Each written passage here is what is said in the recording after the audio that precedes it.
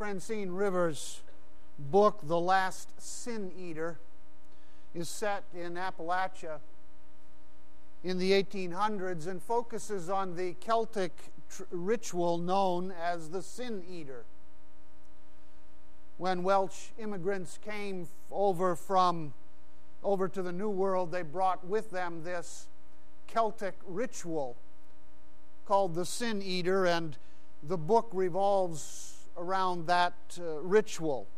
When someone within the community died, according to this tradition, the Sin Eater would come and forgive the deceased person by eating a symbolic meal, often comprised of bread and wine, which was either set on the chest of the corpse or beside the corpse.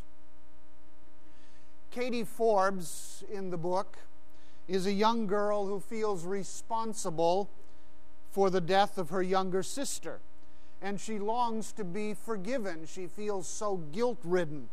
So she seeks out the Sin Eater, and she pleads with him to take her sins and forgive her. The Sin Eater agrees to do the ceremony rather reluctantly, but in the end, after performing this ceremony, she feels no relief from her guilt at all. Please, she begs, you have to tell me, how do I get rid of what I've done? I wish I knew, Katie Forbes, the Sin Eater screams. I wish I knew. And he leaves. Later in the story, a stranger arrives in town, and Katie meets him for the first time down by the river.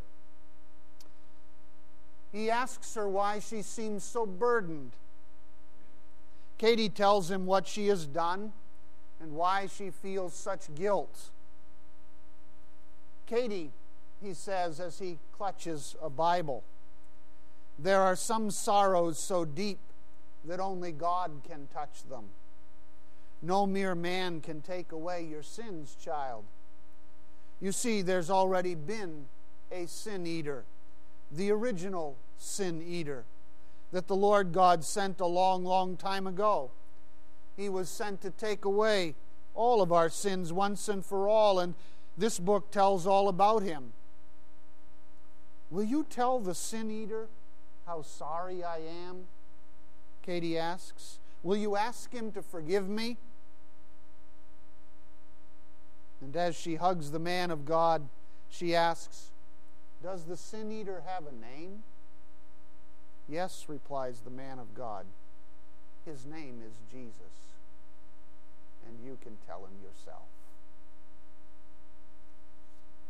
There's an old story in the Bible about a man who lived 2,000 years before Jesus Christ was born and lived on this earth.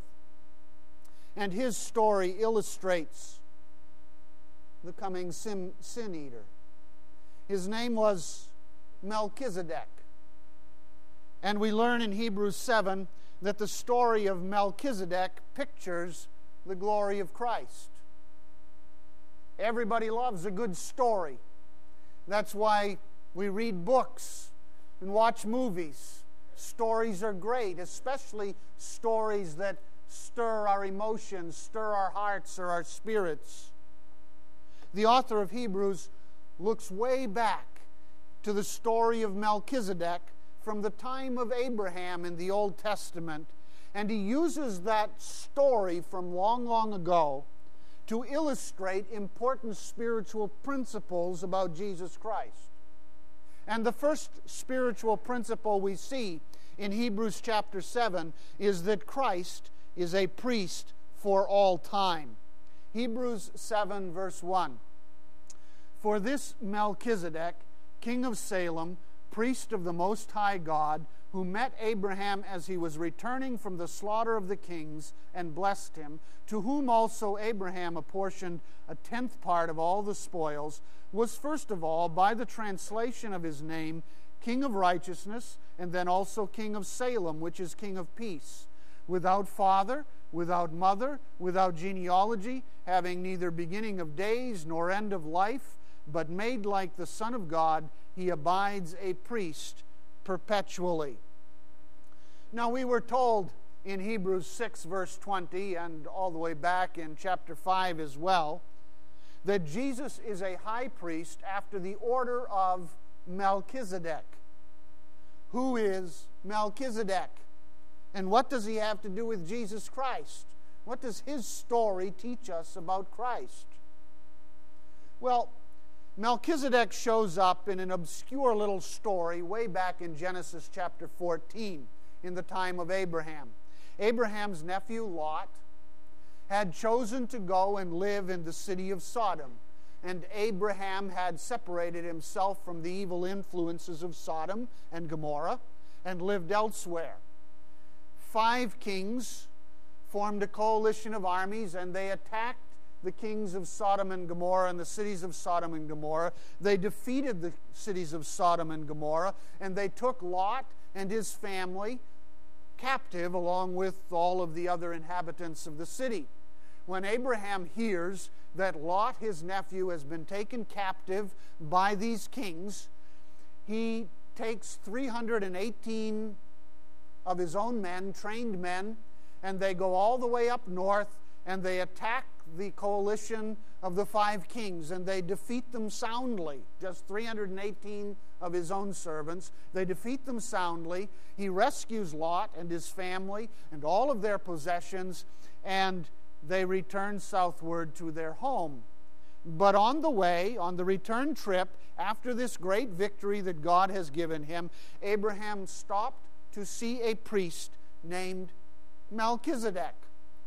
And he ate a worship meal. Melchizedek brought out a meal of bread and wine, a worship meal to the Most High God. And he ate that meal with Abraham. And Abraham made an offering to God on the altar there in Salem through Melchizedek, the high priest. And Melchizedek then blessed Abraham with the blessing of the Most High God. And Abraham goes on his way, and that would be the end of the story. That's it. Little tiny story in the Old Testament.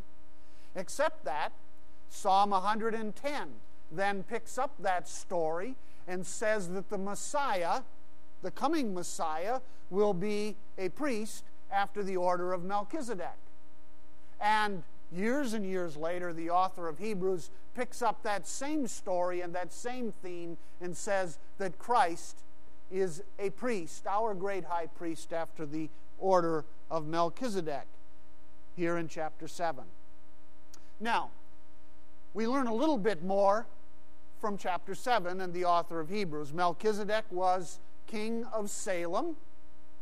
Salem was the ancient city that David himself would later conquer and make his capital. Salem became the holy city of Jerusalem.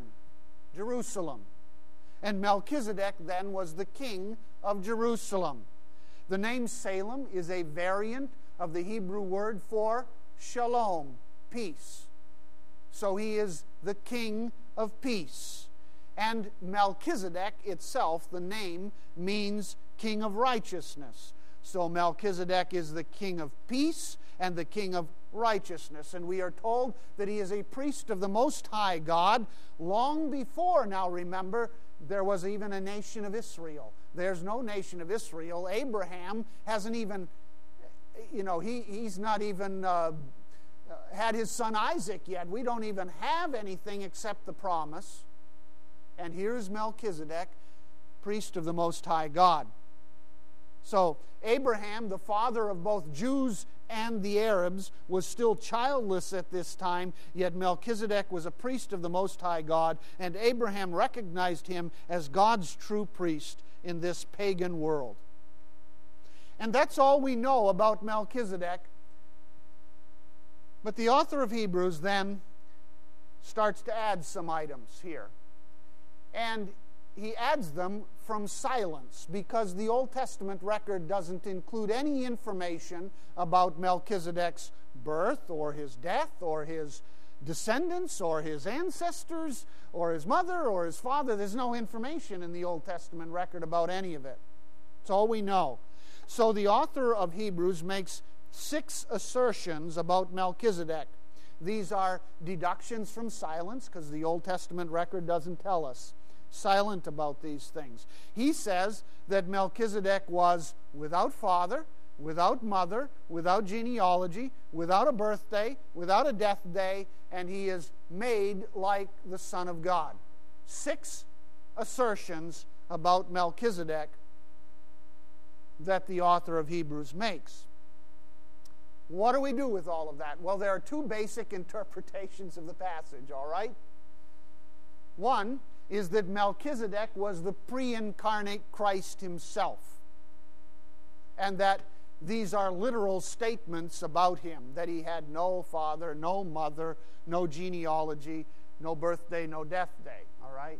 That these are literal statements about him, and that Melchizedek is Jesus Christ himself in his pre-incarnate form. In other words, this would be what we would call a theophany, or more specifically, a Christophany. In the Old Testament, when God came and took on the form of a human, we call that a theophany, God manifesting himself in human form. When Jesus Christ came and took on the form of a human in the Old Testament, the angel of the Lord, for example, then that is a Christophany, Christ taking on that form. So this would be then Christ himself to whom Abraham gave this offering.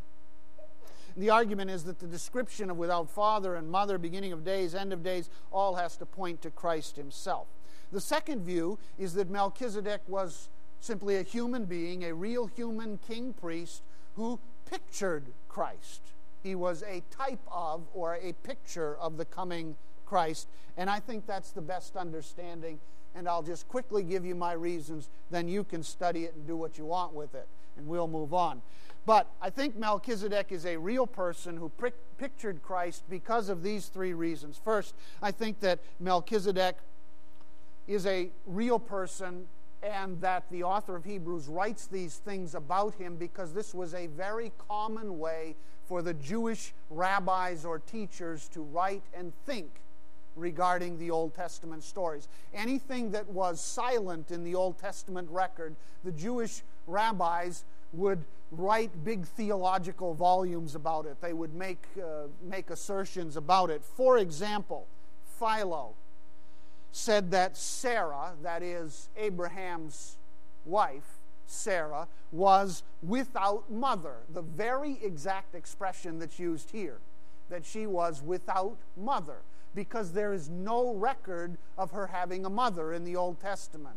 And so he went on to talk about how she was so superior to all because she was without mother. But that's the exact same expression here. Jews didn't believe she was really without a mother. It was a theological deduction or assertion that they were commonly employed. Now, Hebrews is written to Jewish Christians who were familiar with this style of writing, this style of argument, so they would understand Melchizedek to be just as real as Sarah, I think. Second, we are told both here and in Psalm 110 that Christ is a priest after the order of Melchizedek, which must mean that the 2 are not the same. Otherwise, we would be arguing that Christ is a priest after the order of himself, which would be an odd way to express it. Third, and most important, the text clearly says that Melchizedek was made like the Son of God. He was made like the Son of God. He was made to be similar to the Son of God, which means that he is not the Son of God. Melchizedek is like the Son of God. So I think that Melchizedek is a real human king-priest who lived in the city of Salem, later Jerusalem, and became or was made to be a great picture of Jesus Christ as our high priest. Notice something very important here. Melchizedek was made like Christ. Christ was not made like Melchizedek. Did you catch that? Melchizedek is designed by God to be like Christ. Christ is not designed by God to be like Melchizedek. once again in the book of Hebrews, over and over again, we're going to see that the earthly forms that he refers to are made like a heavenly reality, right? So Melchizedek was designed to be a picture of a real person, Jesus Christ, the heavenly reality. He was made like Christ. God planned for Melchizedek to picture Jesus Christ 2,000 years before Jesus Christ was even born in this world. God knows what he is doing, you see. It is all designed by God. He can orchestrate history and the people of history to illustrate theology far in advance of all that happens. So the Old Testament predicts and pictures Christ before Christ came to this earth, because God is the one who orchestrates all of those details and all that happens in life. God is in charge, and we can trust him to know how to work out all the details of our lives if he can work out the details of these lives so that they picture what he wants to accomplish 2,000 years later. That's a very important theological concept to grasp. Now, the simple sentence in the Greek is found in the opening of verse 1 and the closing of verse 3. It is simply this: Melchizedek remains a priest perpetually. Melchizedek remains a priest perpetually or continuously. Melchizedek never stopped being the head of the priesthood even after Israel came into existence and Aaron and the Levites began to lead the new nation. There is a priesthood then, and this is his whole argument, because he is going to say and develop throughout the rest of chapter 7 here that there is a priesthood that predates the Jewish priesthood. All right? Comes long before the Jewish priesthood, and that is the priesthood of Melchizedek. And Jesus Christ is not a priest after the Jewish priesthood, after the Levitical order. He is a priest after the order of Melchizedek, which predates all Judaism. So, he is a priest perpetually for all time. Secondly, then, Christ is a priest for all people. Christ is a priest for all people. Look at verse 4. Now observe how great this man was, to whom Abraham the patriarch gave a tenth of the choicest spoils. Literally, the expression pictures they mounded up the spoils, and the very top of the spoils was given as the tenth or the tithe. All right? So, Abraham, the patriarch, gave a tenth of the choicest spoils. When he came back to Salem, he gave him a tithe to Melchizedek. And those indeed of the sons of Levi who receive the priest's office have a commandment in the law to collect a tithe or a tenth from the people, that is, from their brethren, although these are descended from Abraham. But the one whose genealogy is not traced from them, that is, the Levites, collected a tenth from Abraham and blessed the one who had the promises. And then verse 7, but without any dispute the lesser is blessed by the greater. So who's greater, Melchizedek or Abraham? Well, Melchizedek is greater, for Abraham paid tithe to Melchizedek, and the Levites then under Abraham also paid tithe to Melchizedek. Understand this, the Jewish people loved Abraham. They were loyal to the priesthood of Levi. They thought that their patriarch Abraham, the father of the chosen people, was greater than all other figures in human history, for he was the father of their nation. They thought that the Levitical priesthood was superior to all other priesthoods. The Jewish ways were the best ways. Remember, he's writing to Jews here. He's writing to the Hebrews. Hebrews is written to point out that Christ and Christ's ways are better than the Jewish ways, the Jewish traditions and rituals. And Christ's priesthood is superior to the Jewish priesthood, for it predated even the existence of the Jewish priesthood. Now, the argument in these verses is simple. Melchizedek is greater than Abraham because Abraham paid tithes to Melchizedek, and the lesser pays to the greater. The priesthood of Melchizedek is greater than the Levitical priesthood for the same reason. Christ is a priest after the order of Melchizedek, which predates and is superior to the order of Levi and the priesthood of the Jews. Historically, by the way, the Jewish rabbis have had a very difficult time with the story of Melchizedek. Why? For that very reason. Abraham, their patriarch, pays tithes to the head of a pagan city in Canaan. And the Jewish rabbis have always had a very difficult time struggled to explain how Abraham could pay tithes to Melchizedek, and yet Abraham is the father of the chosen people. Some Jewish writers went so far as to argue, for example, in order to make it feel better, that Melchizedek was really Noah's son, Shem, so that it would feel better because now he would be Abraham's father, really, or great-great-great-great-great-great-grandfather or something. Shem was Melchizedek, according to many Jewish writers. Shem, by the way, survived the flood by 500 years, according to Genesis 11:11, and so, in Jewish chronology, actually overlapped the life of Abraham. By this argument, Shem or Melchizedek was a priest, and Abraham acknowledged his supremacy as the son of Noah himself. That was one explanation that Jewish rabbis gave. Well, the author of Hebrews will have none of that kind of thinking. Christ is a priest after the order of Melchizedek, so Christ and his priesthood are superior to Abraham, Levi, and the Jewish priesthood, and that's his argument in this whole chapter. However, we should also remember that Abraham is not just the father of the Jews, is he? He's also the father of the Arabs. Jew, Arab. The Arabs look to Abraham as their patriarch as well. They venerate Abraham very, very highly. The Muslim world does. Yet here we are told that Christ is superior to Abraham. So what does that tell us? For both Jew and Arab, the argument is that Jesus Christ is superior. You can come to Jesus Christ, who is greater than even the patriarch Abraham.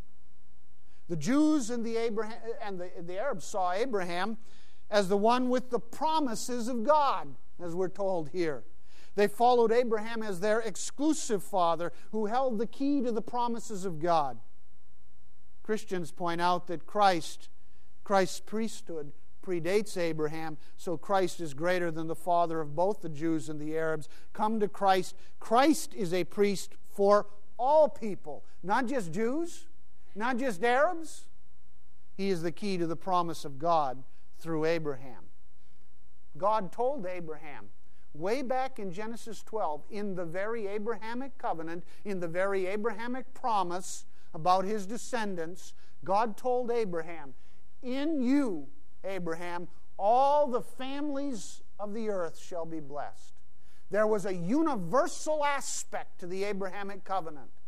Now, the Jewish nation tended not to emphasize that universal aspect. You see, God never intended that this be limited to a simple single nation or ethnic group. Why? In you all the families of the earth shall be blessed. Where? In Jesus Christ. You see. He is a universal priest. He is a priest for all peoples. He intended that both Jews and Arabs find their hope in the promise that was greater than either one. And in fact, that's the only place they can find their hope. You imagine Jew and Arab being one? In Christ, they are. The promise was for all the nations. It is fulfilled in Jesus Christ, who is never to be limited to any single ethnic group, nation, or culture. Christ transcends all nations, all races, all cultures, all ethnic groups. Right? Christ is a priest for all people.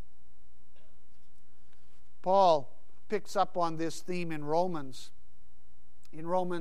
chapter 4, and he writes, "For this reason it is by faith that it might be in accordance with grace, in order that the promise that in you all the nations of the earth will be blessed, in order that the promise may be certain to all the descendants, not only to those who are of the law, the Jews, but also to those who are of the faith of Abraham, who is the father of us all." Who is the father of us all. Now, if Abraham is the father of us all, and Melchizedek is greater than Abraham, and Christ is a priest after the order of Melchizedek, then Christ is a priest for all people. This is the gospel that can go to all nations. For by faith in Christ we can all become children of Abraham. Christ is the way that supersedes all ways. Christ is the hope that supersedes all other hopes. Christ is the religion that supersedes all other religions, if you want to put it that way. He is the only way. Now, you and I both know that people don't like that exclusivity today, do they? People don't, that rubs people the wrong way. That Christ should supersede all other faiths and religions and hopes and dreams. He is the only one. That exclusive concept is abhorrent to many today. But it is what the Bible teaches about Jesus Christ. One writer used this analogy to respond to that dislike of the exclusivity of Jesus Christ, which we hear so much about today. He said, look, when he was a teenager, he said, the students in his high school were called together, and they were each given a little sugar cube with a pink syrup on it. It was serum that had been developed by Dr. Jonas Salk to keep us from getting polio, he said, in a time of a polio epidemic across the country. He said, now think about this. Did we all turn up our noses and say, I don't really think I want to avoid polio this way. I'm going to wait until another means is made possible? Or why should we only have one way to avoid polio? You know?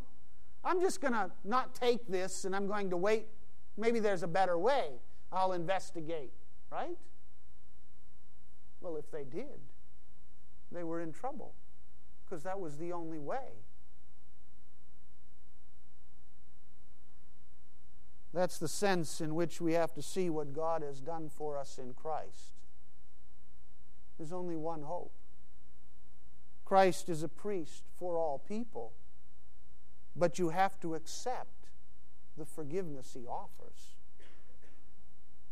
or it doesn't matter. Finally, Christ is a priest for all eternity. Verse 7.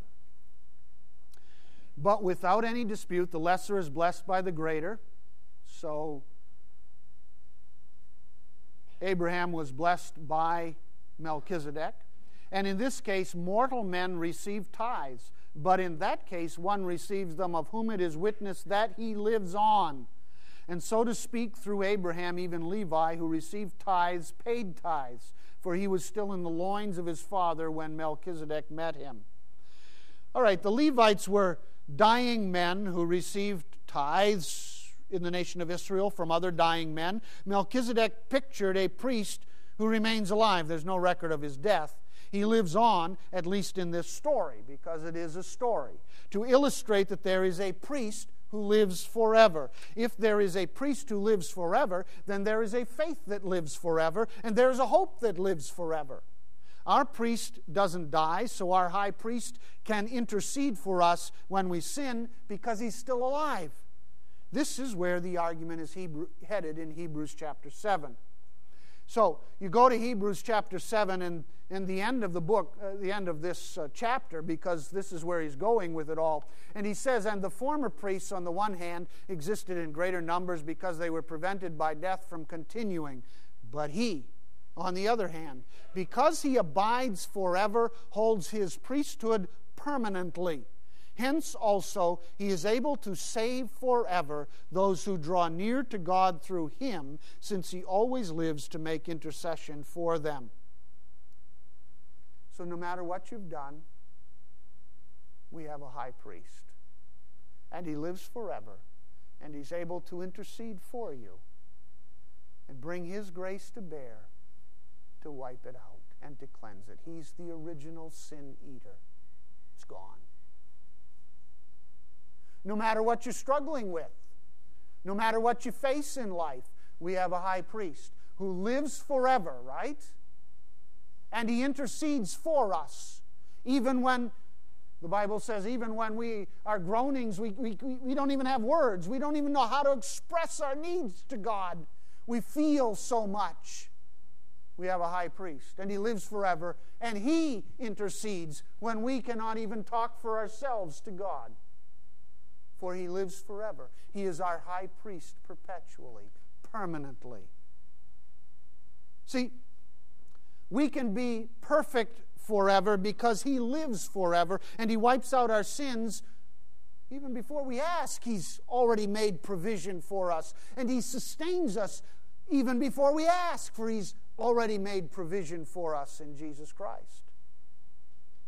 Max Lucado writes about rather homely, I suppose, illustration of this, but he writes about how the bank sent him an overdraft notice on the checking account of one of his college daughters.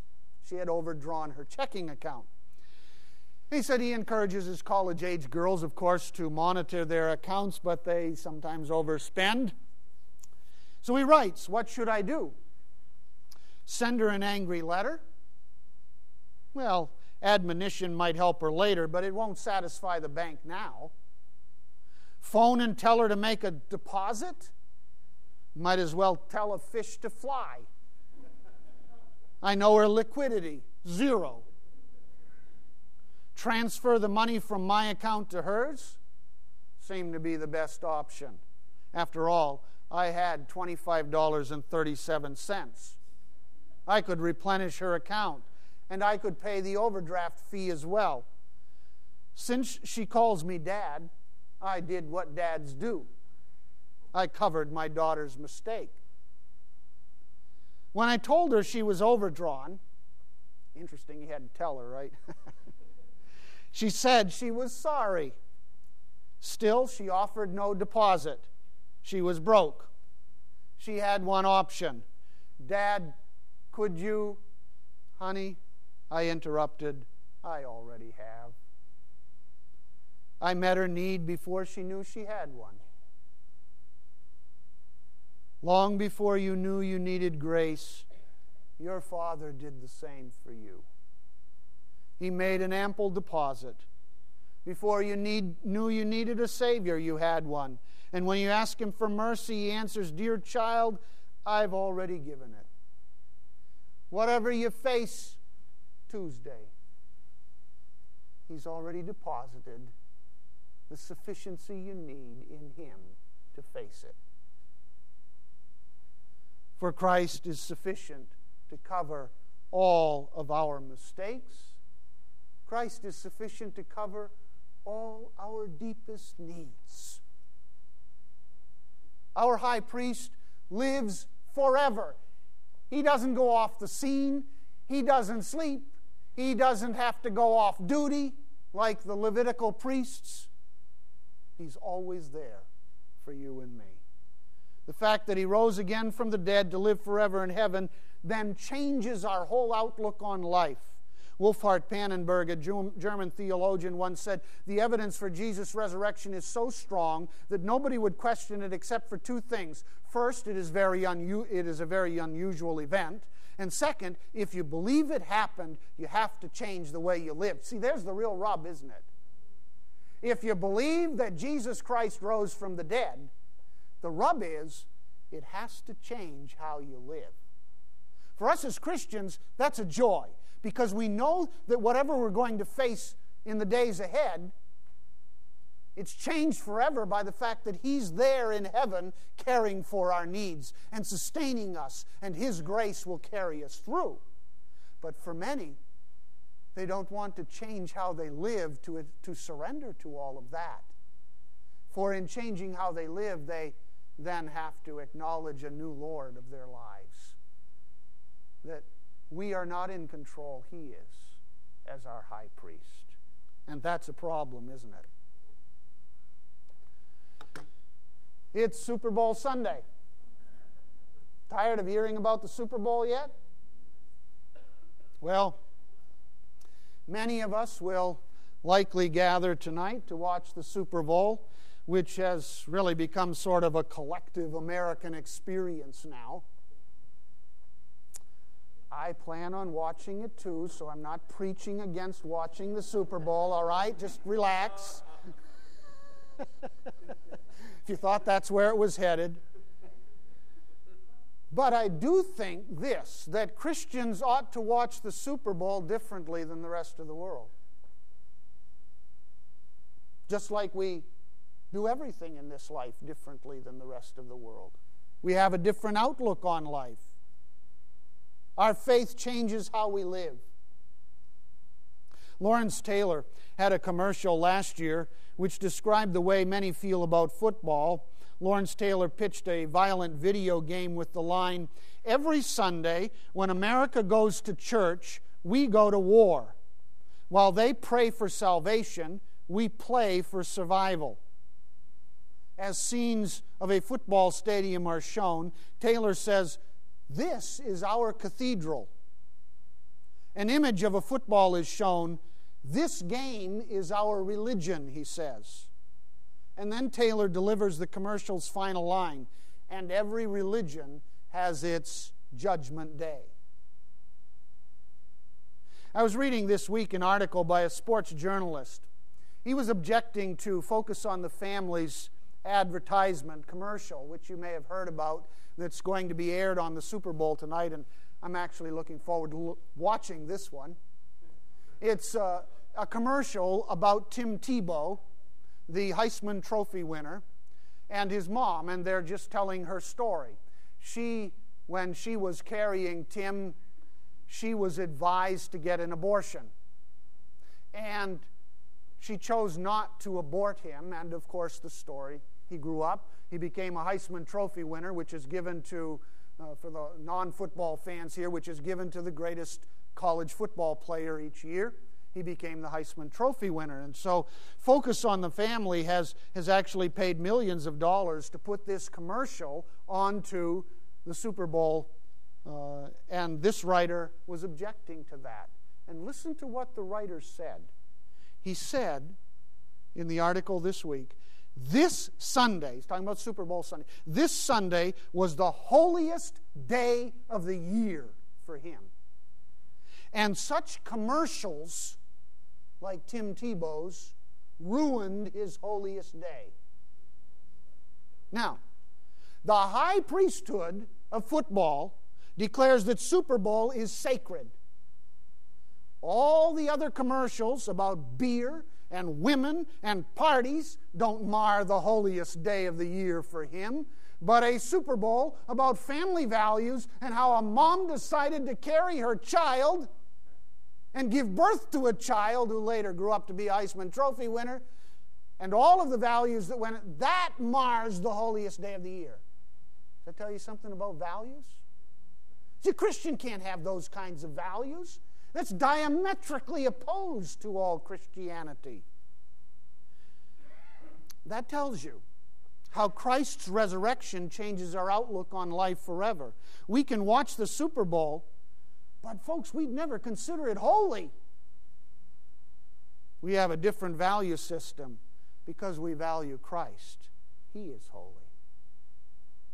Now my question is, do we value Christ like that? Antiques Roadshow is the most popular television program on PBS. The premise is simple. The country's leading auction houses join independent dealers to offer free appraisals of the antiques that people have sitting around in their homes. Well, Tim Challies, in his book, The Discipline of Spiritual Discernment, tells about an older man from Tucson, Arizona, who brought an old blanket in. He'd had this old blanket sitting on the back of a rocking chair in his bedroom for many years. He wondered if it had some value, so he brought it in to have it appraised. And the appraiser explained that the item was a Navajo chief's blanket that had been woven in the 1840s. Because of its rarity and significance, the appraiser had no trouble assigning a value of somewhere between $350,000 and $500,000 for this old blanket that has been sitting on the back of his rocking chair. The man walked out of the building that day with hired security guards on either side of him. He drove straight to the bank and he placed the blanket in a safe deposit box. What had been junk, a mere accent to an old rocking chair, had been instantly transformed into a precious treasure by that appraisal. Challies goes on to offer this word of connection. When God saves His people, bringing us from death to life, He opens our eyes to love and appreciate the supreme treasure that is Jesus Christ. And yet I think so often we Christians just sort of take it for granted, take Him for granted. And Christ becomes like some old blanket, comfortable on the back of a chair, not treasured at all. Do we treasure Him? We go to church, yes, but do we treasure Him with our everyday lives? Or dare we put Christ back on the rocking chair of the ordinary and the comfortable and the unimportant? Something we'll bring out when we need Him.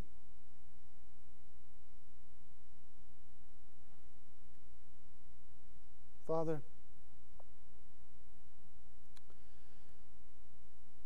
we're sorry for how often we treat You, Lord Jesus, Father, Your Son, as less than a treasure. And how often we value so many other things in this life, even maybe who wins a football game, more than we express Your value to us. Help us to remember that You, Lord Jesus, are the center of our lives. In Your name we pray. Amen. Hymn number 185 is